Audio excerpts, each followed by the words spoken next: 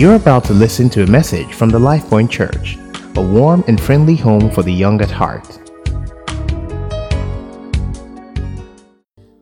We know that you are here. So, Lord, I receive the grace to teach and preach. That your words will come forth in simplicity and with accuracy. That, Lord, everyone here will hear you for themselves, Lord. We would all hear you for ourselves. That your word will do a work, a transforming work inside us. The fruits will be evident on the outside. And that more importantly, it will do an eternal work in us. In Jesus' name we pray. Amen. Thank you so much, band. God bless you guys. Okay. Would you kindly just smile to your neighbor or smile at your neighbor? Welcome them in church. Good morning, church. Good morning, neighbor. It's nice to be sitting by you this morning. Please, let's appreciate Modupe for that wonderful God experience. Thank you so much, Modupe, for sharing your life's journey in God with us this morning. I pray that He would perfect the good work that He has begun in you in Jesus' name. Yeah, so PI and PO are unavoidably absent at service this morning, but they send their love and their warmest regards. Let's get right into it. So last week, PI shared with us something a message very fantastic and very refreshing called the Judgment Day, and I would just like to take some points from it and just remind us. We established the following last week. One, that our Christian walk is a very legal expedition, as explained by Paul in the book of Romans, and that the ignorance of the legal part of our Christian experience does not excuse us from its effects. So we cannot claim that we do not know is the reason why we will keep suffering in a certain way. So we stay under the shadow of, I am not aware that I have these privileges and these rights. You cannot outrun God's mercy and love.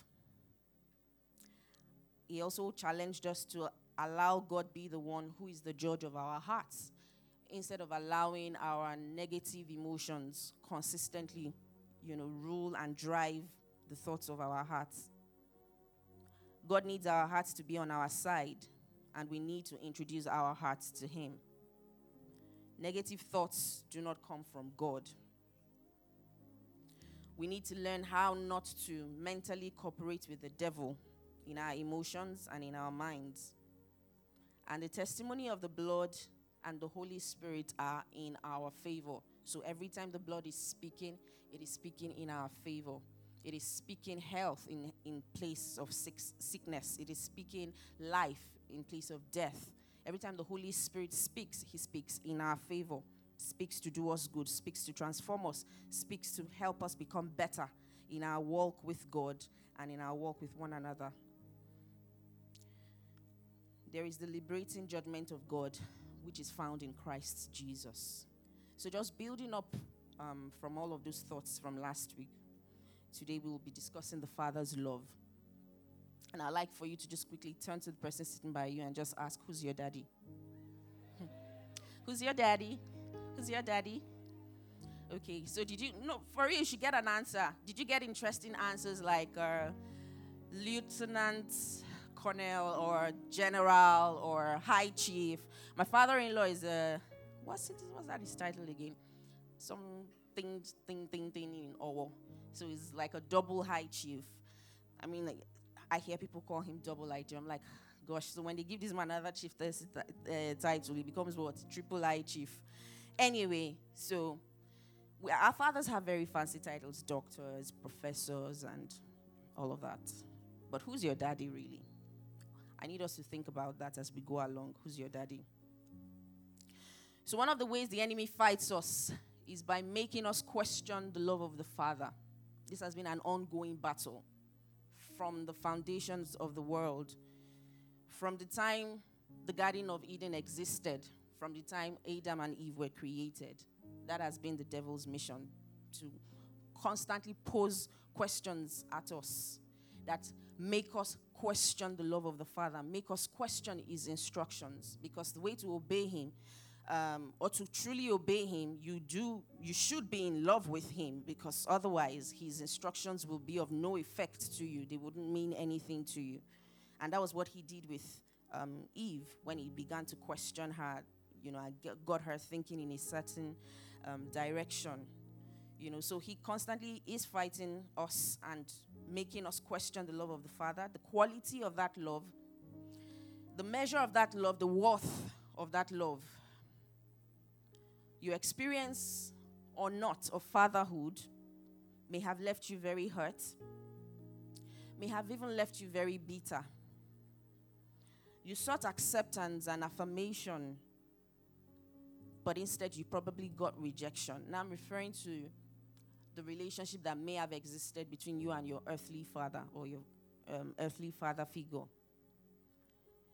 Where you thought you'd be safe and protected, maybe you got let down or even taken advantage of. Is there someone here today who may have even wanted more from that father-daughter or father-son relationship and barely got enough because maybe your father was hardly ever there? He probably was very busy trying to make a living. I mean, in a good way, to ensure that you got a better life or lived well. But for you, you felt the important things were left to chance.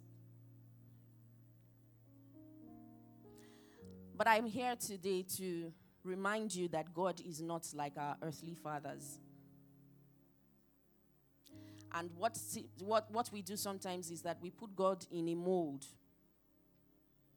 We approach him, we relate with him with an understanding or the mindset of how we relate with our earthly fathers.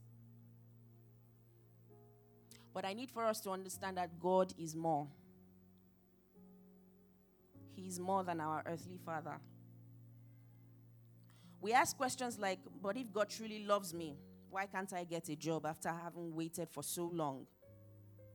I have served. I have 2 master's degrees from an Ivy League school, possibly even have a PhD, but I have struggled. I have settled. I have found myself settling.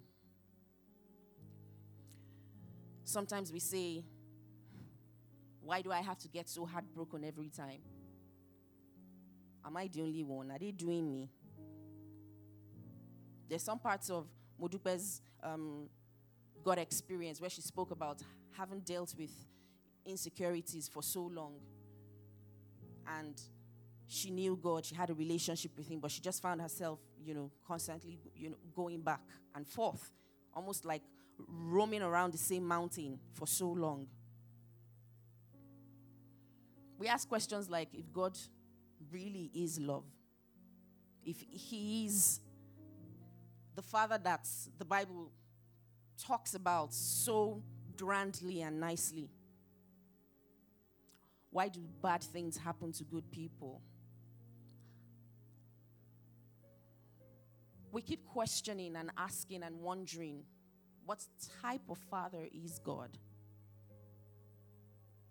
For some of us, it's even hard to understand God as Father because maybe we didn't even have a father, as it were. You grew up with your mom. You don't even know who your dad is. So when people say God is a father, you can't relate because the experience of fatherhood for you is, you don't even want to go there. So you can accept God as master of the universe. You can accept God as, they say he's the king of all kings. I can relate. He's Lord. He's that person that if you misbehave, he can strike you dead, as explained in the Old Testament. He can do and undo.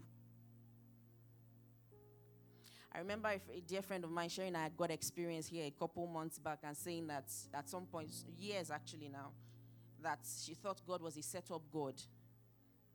Like the way he just arranges your life. And then there are several instructions. Is he setting us up to fail? Is he setting us up for doom?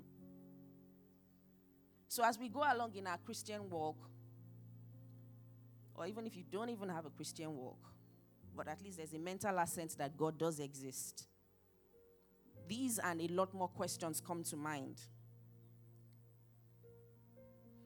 This morning I ask, what is the worth of the Father's love to you? I want to read from 1 John chapter 3 verse 1, and I'll be reading the Amplified Version, because as I prepared for this, the Holy Spirit took me to the Amplified Version to help understand precisely how he would have this be communicated. And he says, see what an incredible quality of love the Father has given, has shown, has bestowed on us, that we should be permitted to be named and called and counted the children of God. And so we are. When we discuss the worth of the Father's love, we are reminded that it emanates from before we even existed, before there was even a world. But you see, that nothingness that was sometimes gets a little hard for us to comprehend, which is why we're grateful for the scriptures. We're grateful for the inspiration that some people had to document these things down so that we can read and understand. And as we go in our journey, we can experience Him for ourselves and also write our own stories and write our own understanding of His love for us. But throughout the scriptures, one thing is clear, that the Father's love is perfect. His love is not subject to changing moods. It's not subject to economic indices. It's not subject to the price of crude. It's not subject to the rate of poverty or socioeconomic indices in the world. It's not subject to how you feel, how you behave. It's not subject to what you do. His love is constant. His love is perfect. His love does not change, regardless of who you are, regardless of what your story is, regardless of where you are coming from. The Father's love is perfect. It does not reduce because you are unfaithful. He doesn't love you less, even when you fall and when you make mistakes. Because He knows that you will make mistakes. And He has made provision for your redemption.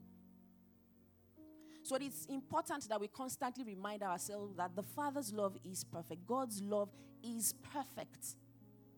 So when the enemy tries to abuse our minds and, fill our minds with those negative thoughts, even when we, by ourselves, as Pia established last week, sit and think about some of this negativity, that we are reminded that regardless of how we feel, the Father's love is unchanging.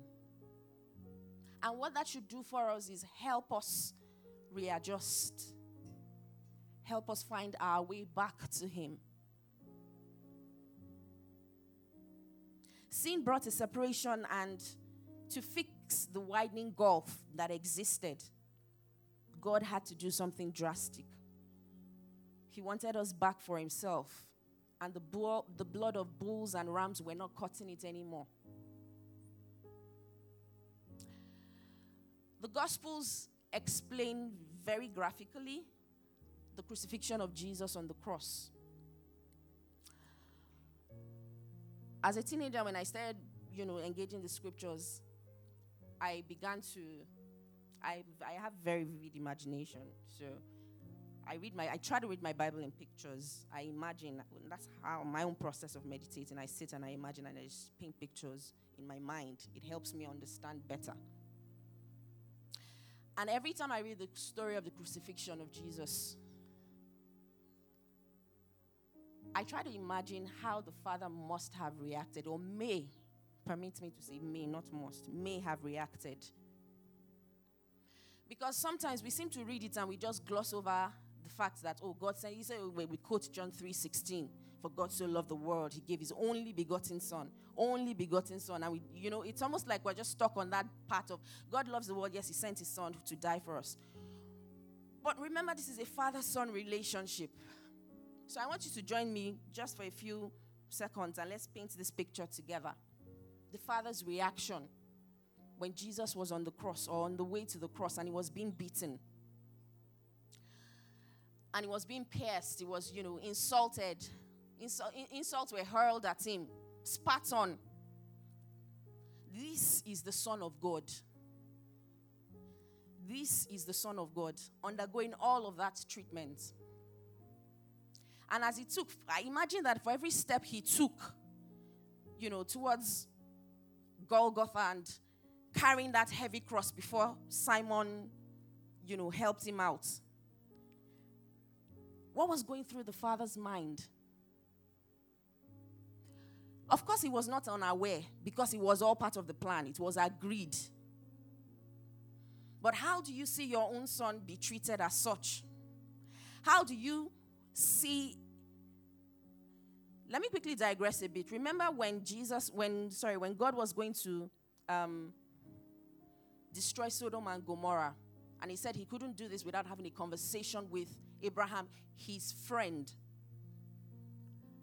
And God had a conversation with Abraham about what he was going to do to Sodom and Gomorrah. And Abraham asked, what if they're 50? What if they're 20? What if they're 10?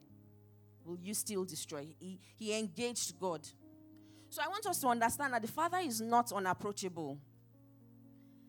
Abraham had that conversation with God, and God poured out his heart to him. When God was going to destroy the earth during the time of Noah, after he had destroyed it with flood, he swore to Noah that he wouldn't do it again. He wouldn't destroy the world or the earth with flood.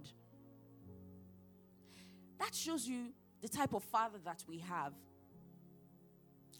At some point in time in Genesis, Bible says that his heart was grieved that he had created man. God has emotions. So imagine when Jesus was on his way to the cross and the Father looking down and seeing his son being so badly treated. And with the understanding that the people that he is going to the cross for are the same people maltreating him or mistreating him. And then on the cross, as Jesus was whipped, as he was being nailed, and then at that point when Bible records that it was 3:00 in the afternoon and there was darkness. There was darkness. What was going on in heaven at that time? What were the angel armies up to? In my imagination, this is not in the Bible, but in my imagination, I felt like Gabriel would have been saying to God, let's show them. Just allow me. Only me. We don't need the army. Just me. Let me go and take care of these people. Don't they know who he is? And God would have been saying, calm down. This is part of the plan. But for every whip, for every piercing, for every insult, you don't have to be a father or a mother here. If you see a child around you, maybe in a marketplace, being wrongly treated, I'm sure you will not just take just look and like, that's normal. It's not a big deal. Something will move on the inside of you. So imagine that God seeing all that. Imagine that and then when Jesus Christ cried out, my God, why hast thou forsaken me? I felt like the Father's heart probably broke a bit at that point. I felt like he may have just wanted to stretch out his mighty hand and just, is to blind them or to just, stop what was going on. But he would have retracted that hand because of you, because of me. He looked ahead and said, no, this is necessary. This is necessary. This is important. It is important that my son dies. It is important that I pay this ultimate sacrifice. Because he had looked ahead and he had seen you and I.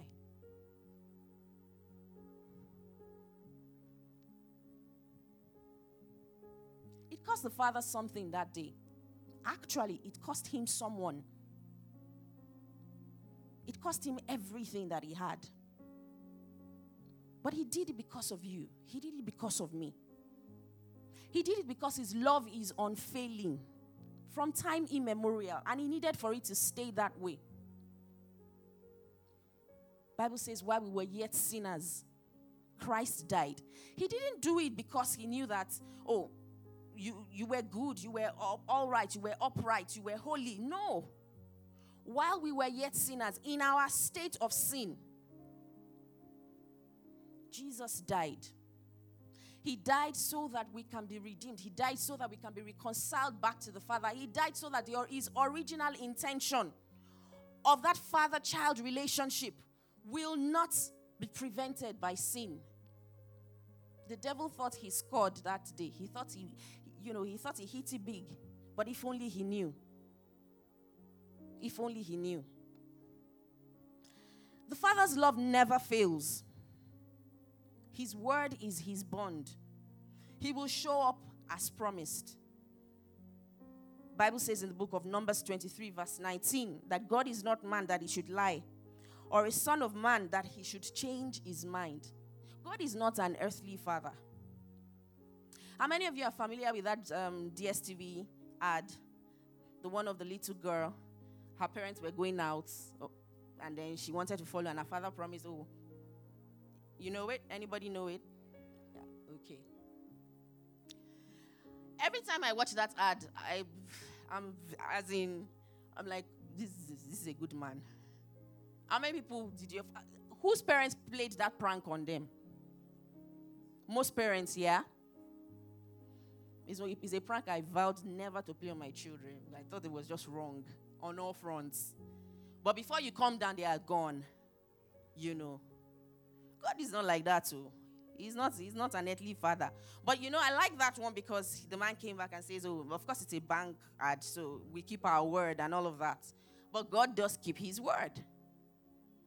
No matter how long, though it tarries, wait for it. Though it tarries, wait for it. He has spoken to you. He has promised you. He will do it. He will do it. Because he never fails.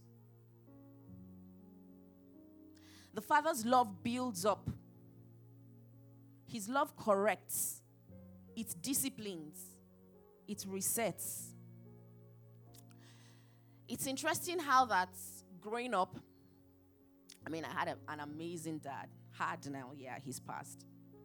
But my father was such a disciplinarian.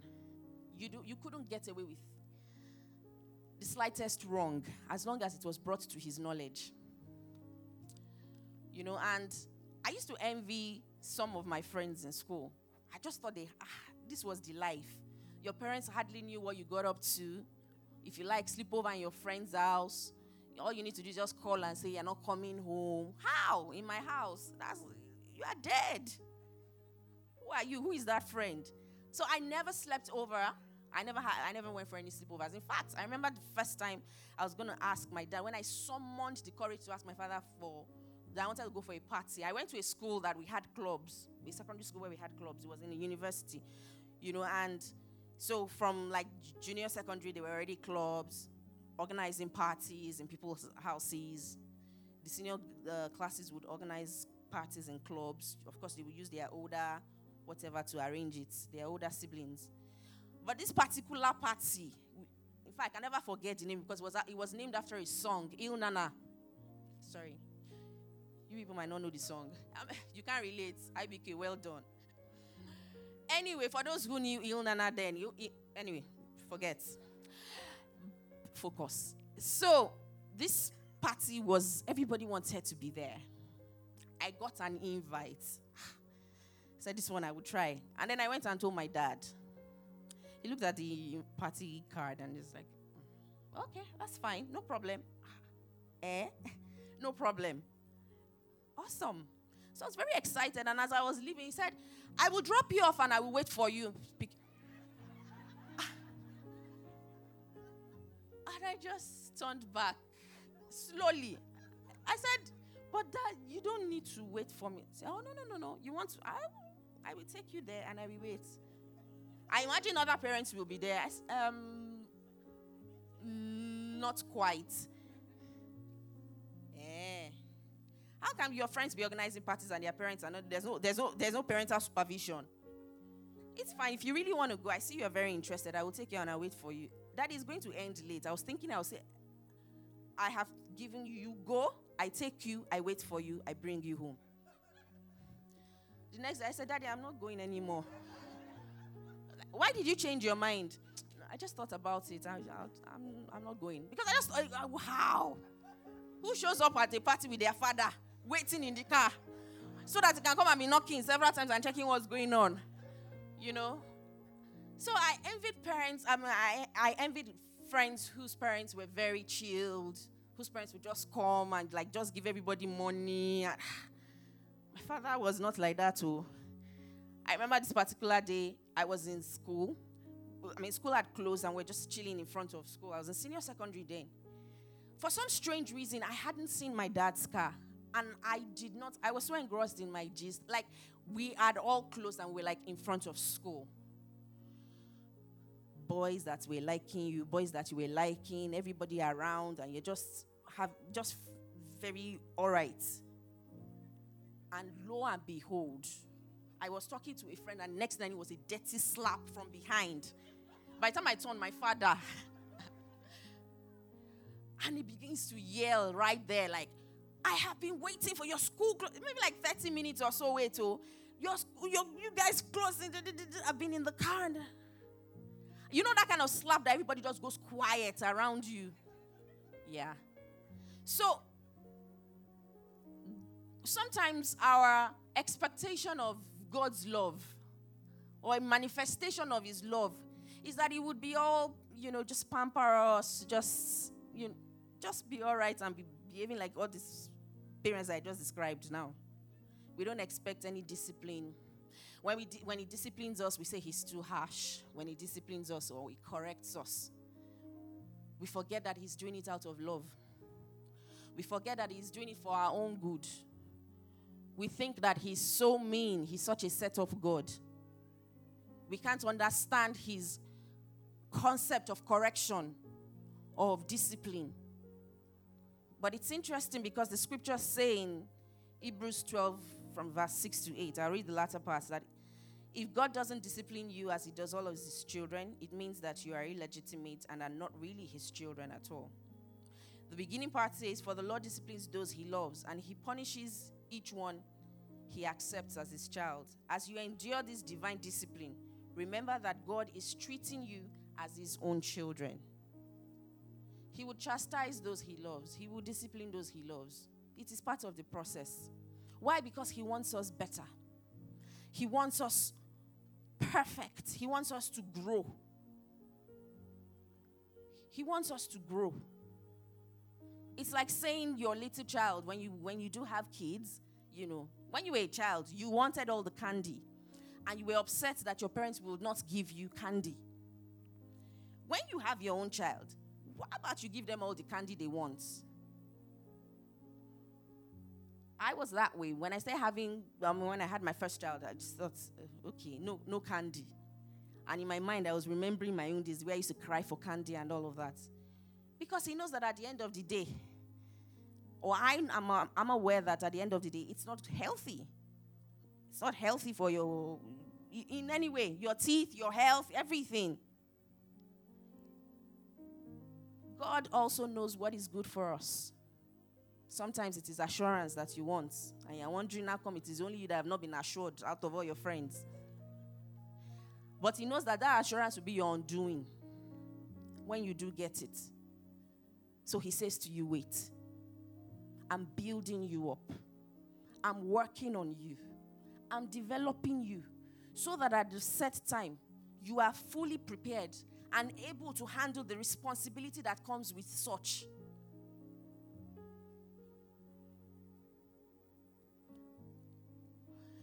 God needs to reset some of us. He needs to do a reset. Because we have allowed the thinking of the world influence our own thinking and our perception of Him. We have become influenced and we forget what the scriptures say. We forget who God is.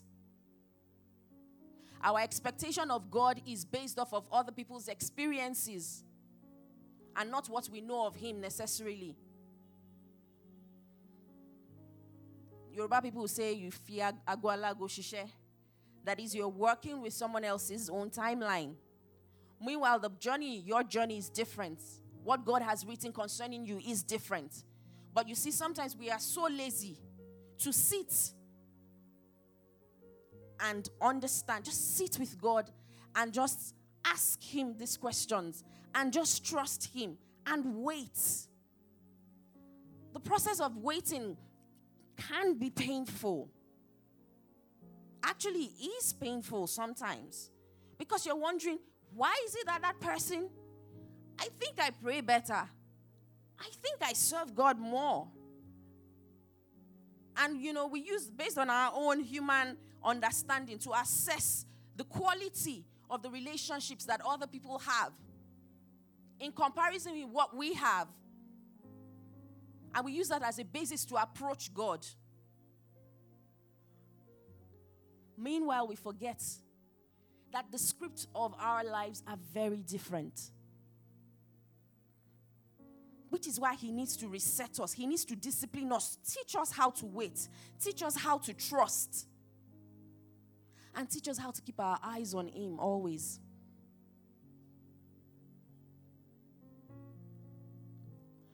The Father's love is full of grace.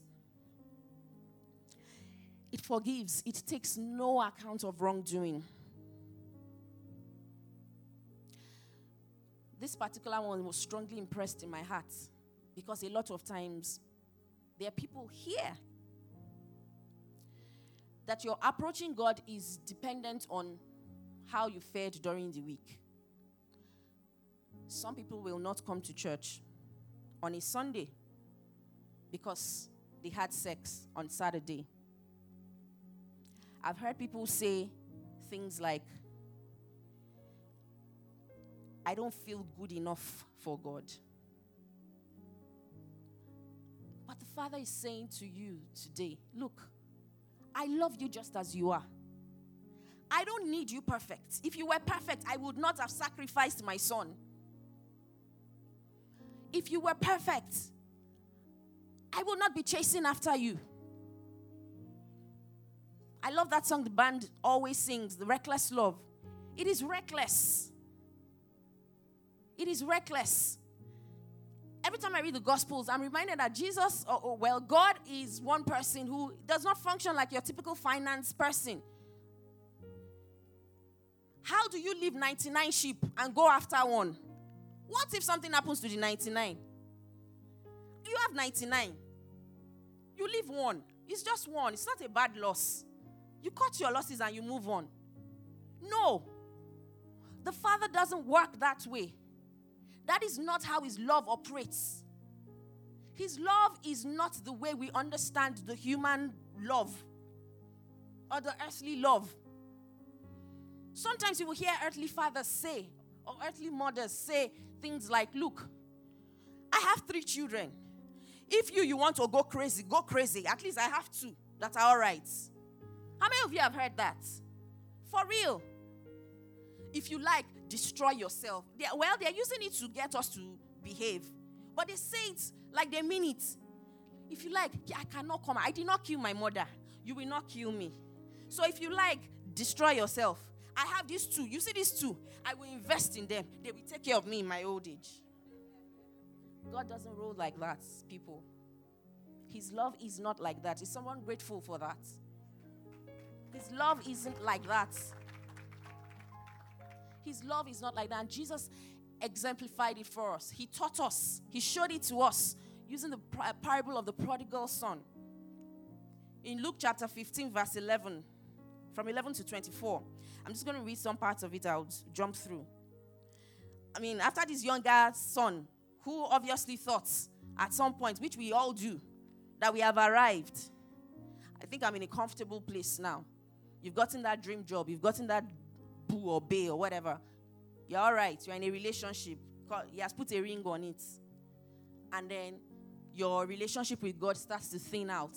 And it just starts to take it back. You're not as committed as you used to be in serving Him. The fire on your altar has burnt. It has become ash. And you're just like, well, everything is working now. This younger son probably was in that state of mind. Like, look, Dad, I'm okay. I can make decisions by myself now. So just give me my own portion of the inheritance. I need to go and explore. And he takes a walk. Bible records that not long after, the younger son got together all he had, set off for a distant country, squandered his wealth in wild living. And after he had spent everything, there was a severe famine in that whole country. He began to be in need. So he went and hired himself out to a citizen of that country who sent him to his fields to feed pigs.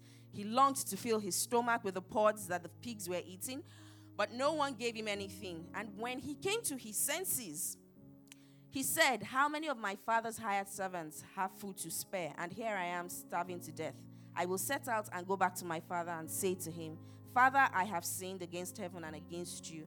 I am no longer worthy to be called your son. Make me like one of your hired servants. Two things here. One, that guy, obviously, the way we sometimes process when we have misbehaved, we say we are unworthy. But at least he had the good sense to find his way back.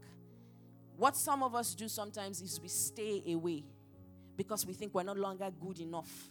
I remember in those days. Who was it? I think it was when we were starting Life Point Church. We used to have prayer meetings. I think it was, I was going to call his name. I'm not sure it was him now. But I remember one of our friends then saying, those days, we were prepping for God experiences. And it was like those days when I used to do gospel, But he was, the way he put it, bringing it into this particular analogy now is, you remember those days when you used to be so fired up, so in love with God, and you think you're not that anymore, and so you just decide to stay away. But this guy comes back to the father to say to him, I have sinned against you. Emphasis on verse 11. Sorry, it's not... Okay, anyway. But while 29, I apologize, 20, verse 20. While he was still a long way off, his father saw him and was filled with compassion for him. He ran to his son, threw his arms around him, and kissed him. The son said to him, Father, I have sinned against heaven and against you. I am no longer worthy to be called your son. But I want us to focus on that part where it says, while he was still a long way off, his father saw him and was filled with compassion for him. While the son, while the sinner was still a long way off, the father saw him. That says to you that the father is constantly and consistently on the lookout for us to return. He's waiting and he's watching. If it wasn't so, Jesus would not have used this as an example. He wouldn't have told this as a parable. While the son was still a long way off, the father saw him. Not that the son saw the father. The son was on his way home to meet his father. But it was the father that sighted him from a distance. I imagine that for every day that the son was away, the father was on the lookout. And that is how God is on the lookout for those who need to come back home today. He's waiting. He's waiting for you. He's waiting and he's watching. His father was filled with compassion for him. And he ran to his son, threw his arms around him and kissed him while he was still a long way off.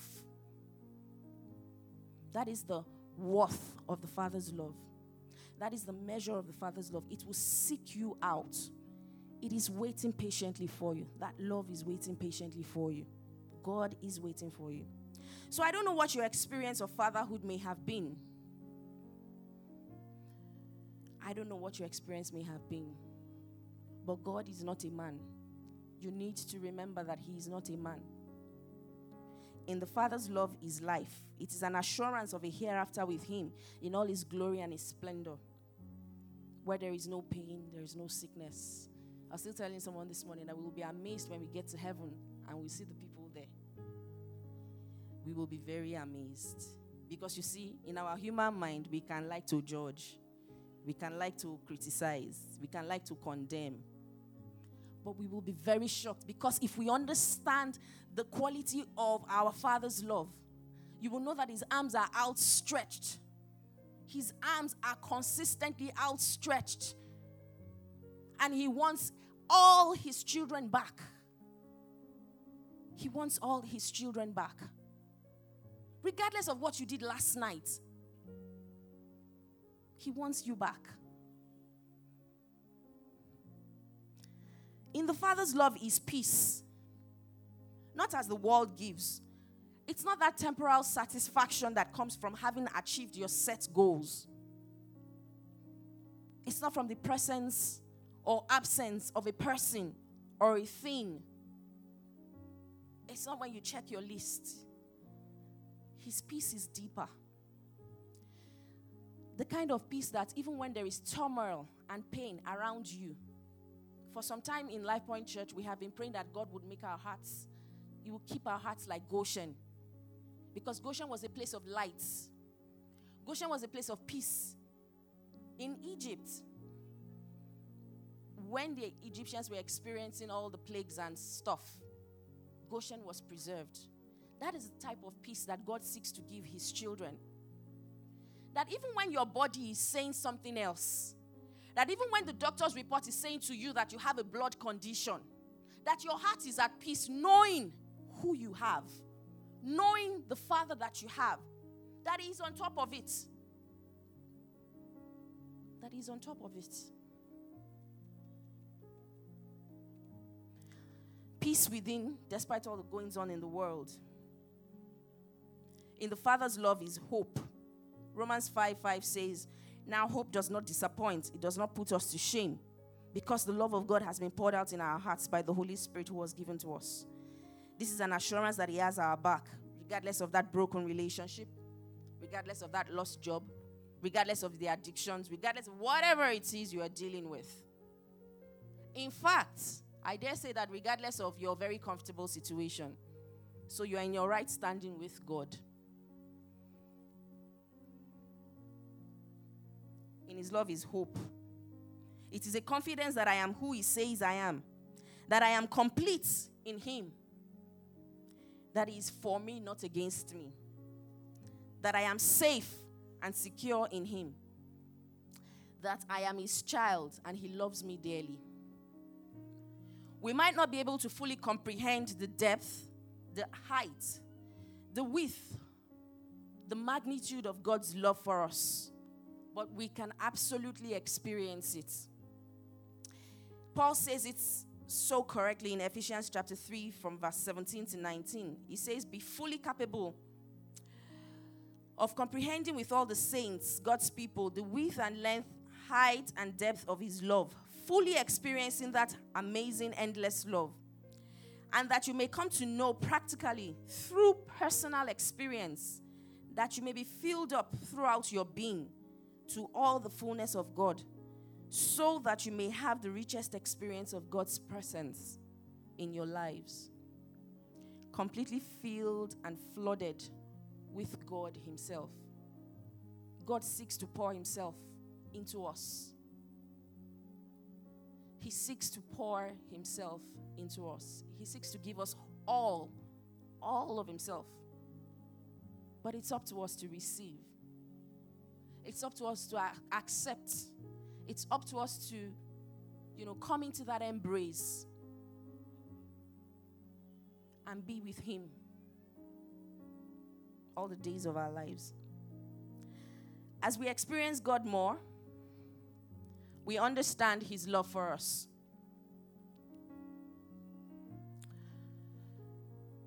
And in turn, we grow in our love for him. We must move from a place of mental assent to experiential living. I'm sure if I did an exercise now and passed the microphone around, Almost everybody here would be able to give me one scripture about the love of God. But it's not enough to know. We need to begin to live it. We need to begin to live in it. We need to begin to enjoy it. That for every time God says that I will do, that I am available, that I will show up, that we believe it.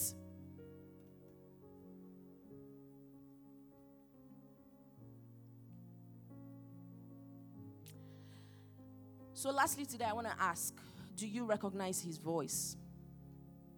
The Bible says that my sheep, Jesus Christ said, my sheep know my voice. My sheep know my voice. Do you recognize his voice? Do you know him? If you used to know him, that's fine. If you know him and you want to know him more, fantastic. That's what he wants.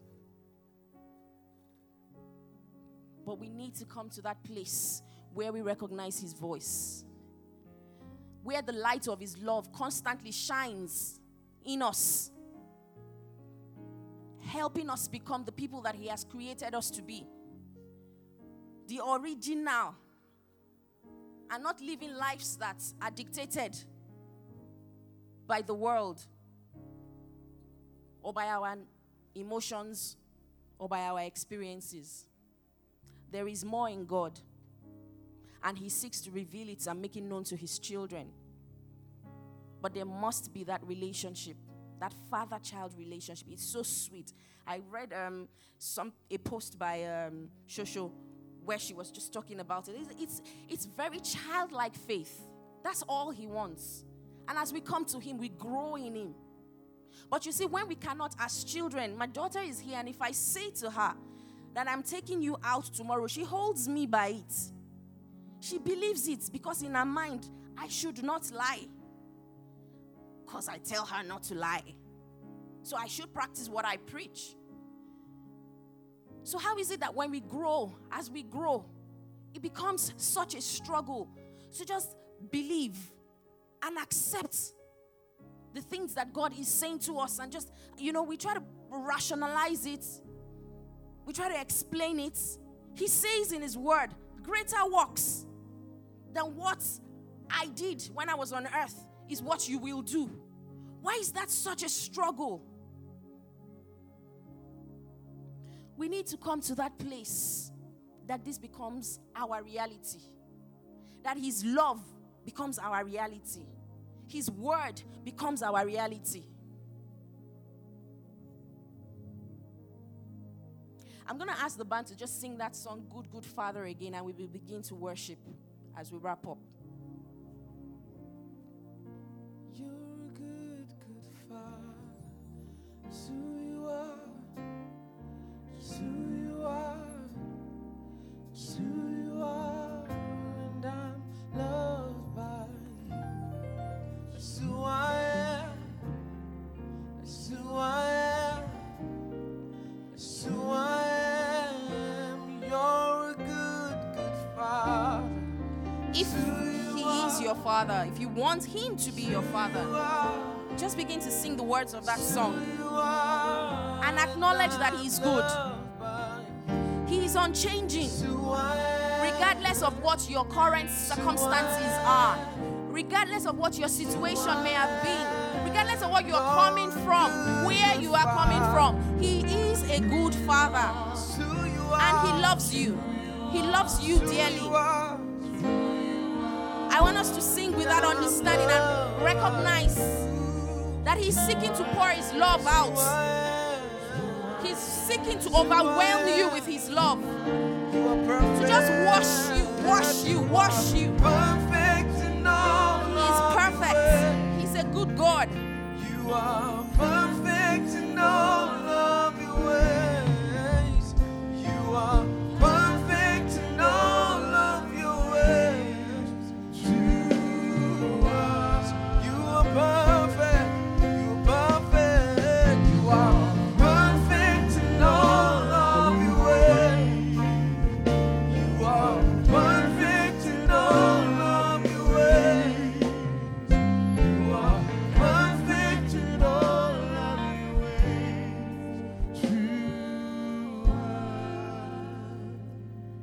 Ephesians 1:17 says that an understanding of the love of the Father through the Son, that we will fully grasp and walk in the light of who He has called us, His children. That is your name. You are His child. So I want us to begin to pray now. You might want to pray in the Spirit, but begin to pray that you will fully grasp and walk in the light of who He has called you, His child. He has called you His child. I want us to begin to pray. I want us to begin to pray and ask for grace to understand and fully comprehend this love. To even just have an understanding of it. To understand that He is your Father and that you can come to Him. No holds barred, no barriers. You can come to Him. That sin will no longer be a factor for you staying away. That you will no longer feel unworthy. Someone needs to begin to pray this morning and receive grace to walk in the light of the love of God. Because we know who we are. He has called us His children. We are adopted as His children. He paid the ultimate price for our ransom. We are redeemed and ransomed by the precious blood of Jesus. We are His children. I am His child. And I walk in that understanding. I walk in that understanding. I walk in the light of the love of God. I walk in the light of the love of God as my Father. He is my Father. I am His child. And I walk in that understanding.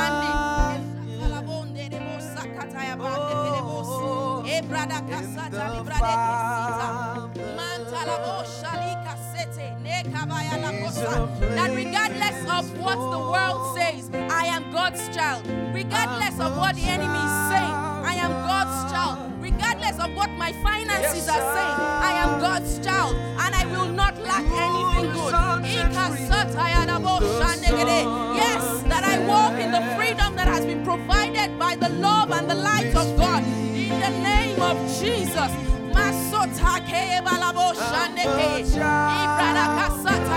That He paid the price for it. I am worth it.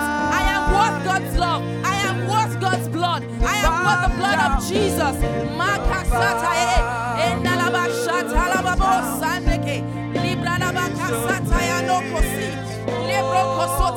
That my eyes are open to see that the veil is torn. That the veil is torn. That when Jesus said it is finished on the cross, that everything that negates my sonship, everything that negates my childship is finished in the name of Jesus. Masakata labondeke, lebrada kosita libra, lebra kasata ya labondeke, reba shata ya dadabos, mashata libra dekese. Thank you, Jesus. Bible says in the book of John chapter 5 verse 20 that the Father seeks to show us all that He's doing. Someone needs to ask the Lord to open their eyes to see all that He's up to in your life. Because you see, when you get a glimpse, when you have an idea of what God is up to, it also helps you secure your position. You know, you are encouraged. There's a lot of hopelessness in the world today. Even Christians are beginning to be hopeless. Meanwhile, in the Father's love is hope. Because you are waiting and you are waiting and you are waiting and it just seems like it's not happening. So someone needs to ask God to open their eyes to see today. That He would illuminate your eyes. He would illuminate your life. That His light will shine in your life and show you what He is up to in your life. Because His word says that the Father seeks to show us all that He is doing. So we need to walk in that understanding and place a demand that our eyes will be open to see. In the name of Jesus.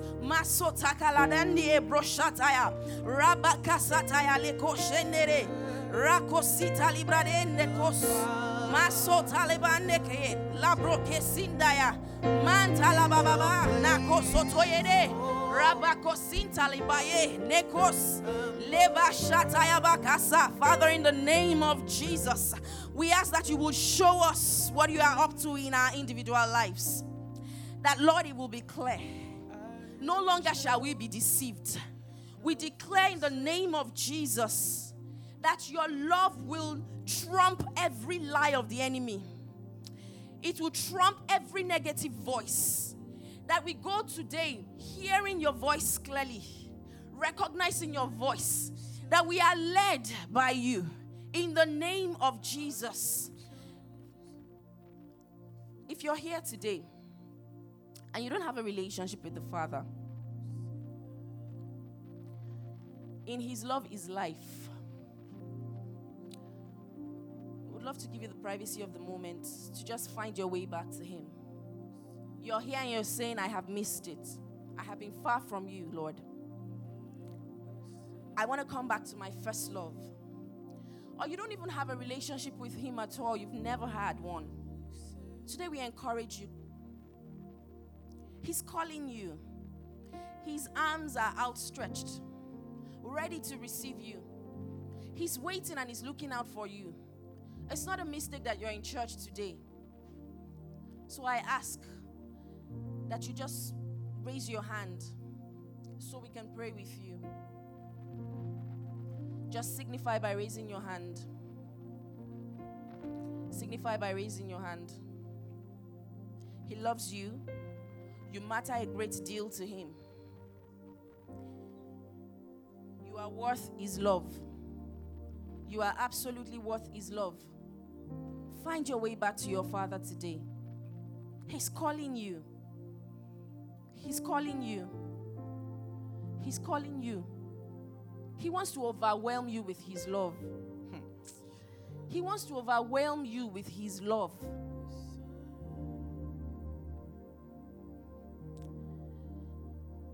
I'd like to pray with you now. Just say after me. Dear Father, I come to you today understanding that in you is life. In you is the peace that I desperately seek. And in you is hope. Hope for an eternal hereafter with you. Hope for a better life with you. So I ask that you take me as I am. I confess my sins before you and I receive your forgiveness in Jesus' name. And I ask that you open my eyes to see and experience you anew from today. In Jesus' name we've prayed. In Jesus' name we've prayed. Please celebrate the Lord Jesus Christ.